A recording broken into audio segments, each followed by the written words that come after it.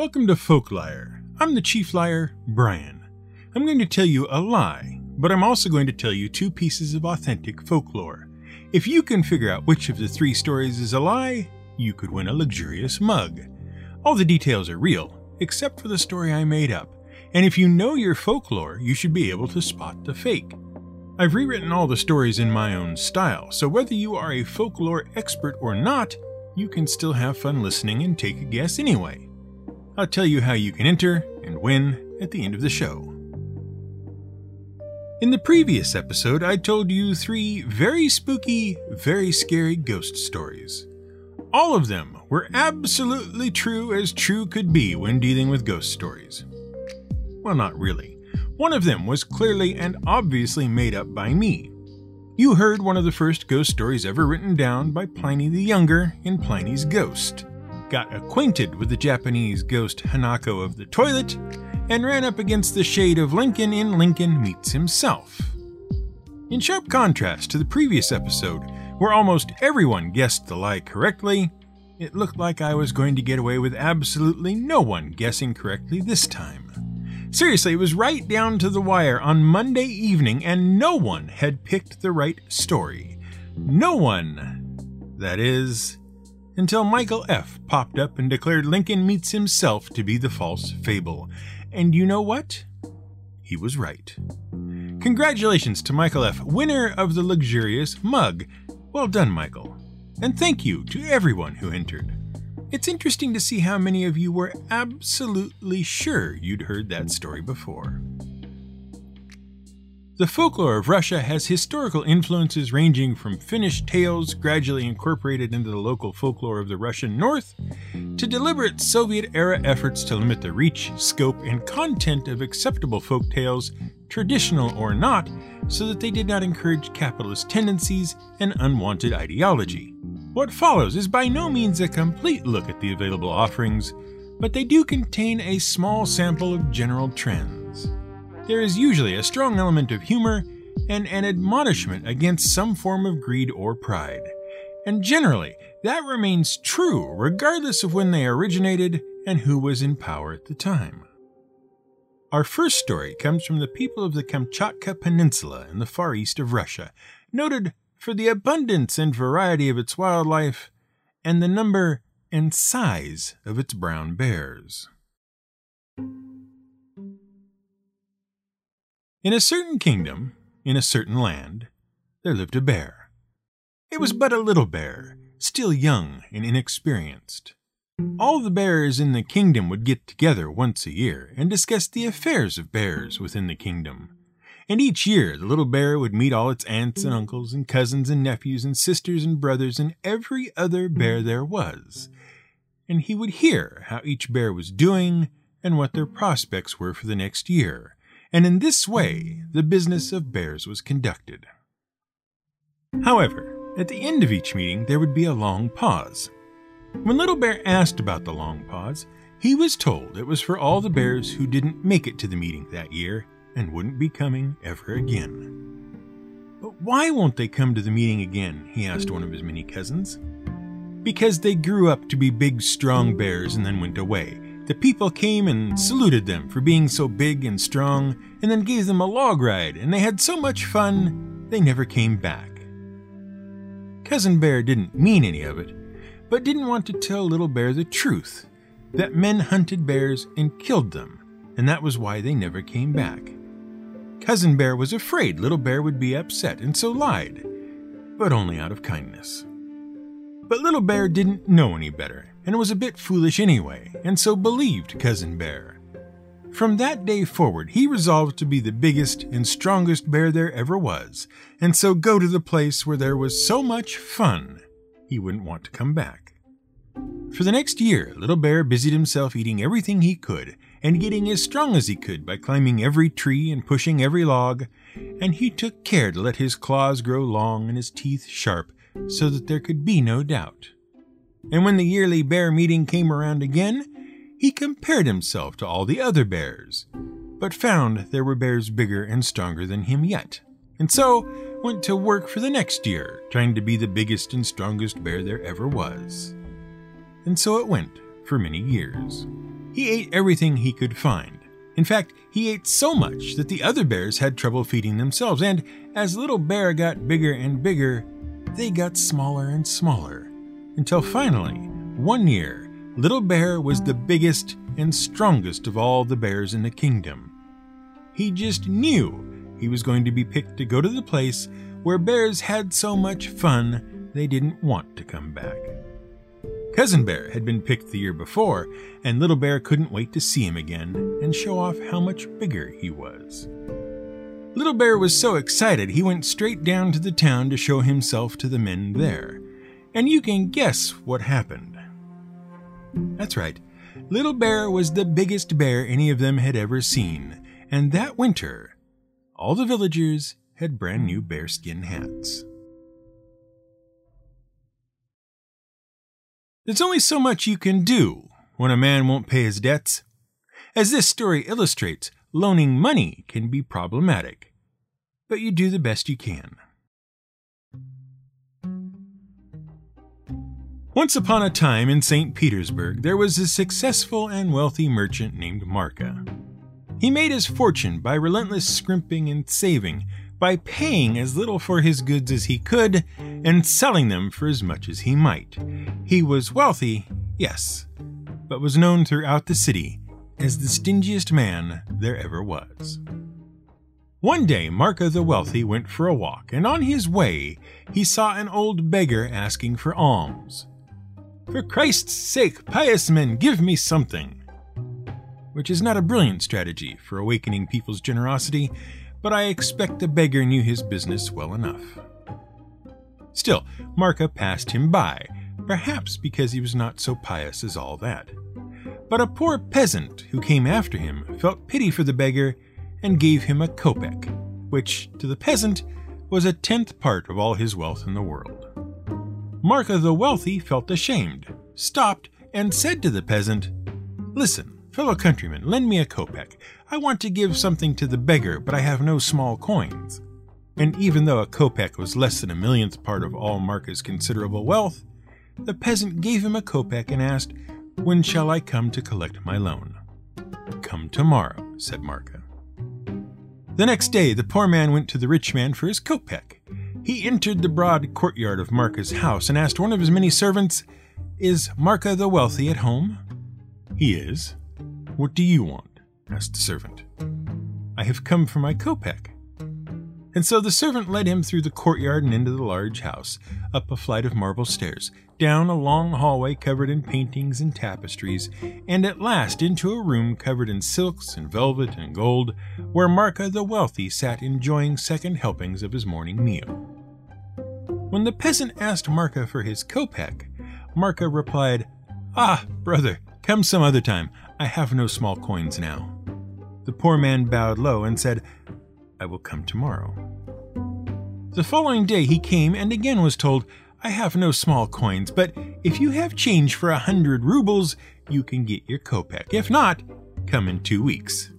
As the peasant did not have such change and had no hope of ever having such change, he agreed to return in 2 weeks. 2 weeks later, the poor man again went to the rich man, but Marka the Wealthy, who had been anticipating the return of the peasant, said to his wife, "Listen, wife, I will undress completely and lie under the saint's icons, and you cover me with a shroud and sit down there and lament me as though I were dead. When the peasant comes for his loan, tell him that I died today." The wife did as her husband ordered her. She sat down and shed burning tears. The peasant was led into the room, and Marka's wife asked, "What is it?" "I have come to collect my loan from Marka the Wealthy," answered the poor man. "Ah, little peasant, Marka the Wealthy wished you a long life. He has just died." "May he go to the kingdom of heaven. Permit me, hostess, to do something for him for my kopeck. At least I can wash his sinful body." Saying this, he snatched a kettle of boiling water brought in for the day's tea and poured it over Marka the Wealthy. Well, Marka could barely stand it. He gritted his teeth and jerked his feet. "I don't care whether you jerk. Give me back my kopeck," said the poor man. But Marka made no reply. So the peasant washed Marka's body and prepared it for burial. "Now, hostess, buy a coffin and have it taken to the church. I will read the Psalter over him." And thus did Marco the Wealthy find himself put into a coffin and taken to the church, where the peasant began to read the Psalter over him. The peasant read until late into the night, hoping to outlast Marco, whom he was fairly sure wasn't actually dead anyway. But Marco remained still and barely breathed, so the peasant kept on reading. In the very dark of the night, when not a soul was stirring anywhere in St. Petersburg except thieves and villains, a church window opened, and thieves did indeed break in, having heard about the wealthy man laid to rest there. Frightened, the peasant hid behind the altar as the thieves began to divide the spoils among themselves. They shared everything until only a golden saber remained, and each one wanted it for himself and refused to yield it to the others. Exasperated with the hours of bickering among the thieves, the peasant suddenly jumped out and cried, "Why do you quarrel? Whoever cuts off the dead man's head shall have the saber." At this, Marco the Wealthy jumped up, beside himself with fear lest someone should take the peasant up on the idea. But so frightened were the thieves at the sudden resurrection of the dead man that they threw away their money and took to their heels. Relieved, Marco turned to the poor man and said, "Now, little peasant, let us share the money." And so they shared it evenly, and both of them got a great deal. "But what about my kopeck?" said the poor man. "Hey, brother, you can see for yourself. I have no small coins." And so Marco the Wealthy never returned the kopeck. Of course, even if you do strike it rich, there are any number of other problems that crop up. The greed of those around you, for instance. The king of a certain country lost his ring while on a drive through his capital. He at once placed a notice in the newspapers promising that whoever might find and return the ring would receive a large reward in money. A simple army private was lucky enough to find it. "What shall I do?" thought the soldier. "If I report my find at regimental headquarters, the whole affair will be referred to my superiors, each in his turn, from the sergeant to the company commander, from the company commander to the battalion commander, from the battalion commander to the colonel, and from the colonel to the brigadier general. There will never be an end to it, and I will never see the reward myself. I would rather go straight to the king." So off he went to the palace, but when he arrived there, he was immediately stopped by the officer on guard and eyed suspiciously. "What do you want here?" asked the guard. "I have found the king's ring," said the soldier. "Oh, I see. Well, very well, brother. I will announce you, but only on condition that I get half the reward that the king gives you." The soldier thought to himself, "Well, this is just as I figured it would be. For once in my life, I have had a piece of good luck, and now it looks as if I will be forced to share it with this guard, who has had no part in it except standing here at the door." However, he answered the officer on guard, "Very well, I agree, but just to make it official, give me a note stating that half the reward is for you and half for me. That way, there can be no confusion between us." So the officer agreed, gave the private the note, and announced him to the king. The king praised the soldier for having found the ring. "Thank you, brave soldier," he said. "I shall give you 2,000 rubles as a reward." No, your majesty, that is not a soldier's reward. A soldier's reward is 200 lashes. That's all we ever get," the private said. "What a fool you are," said the king, looking at the private as if he'd lost his mind. Nevertheless, the king ordered that the lashing sticks be brought in.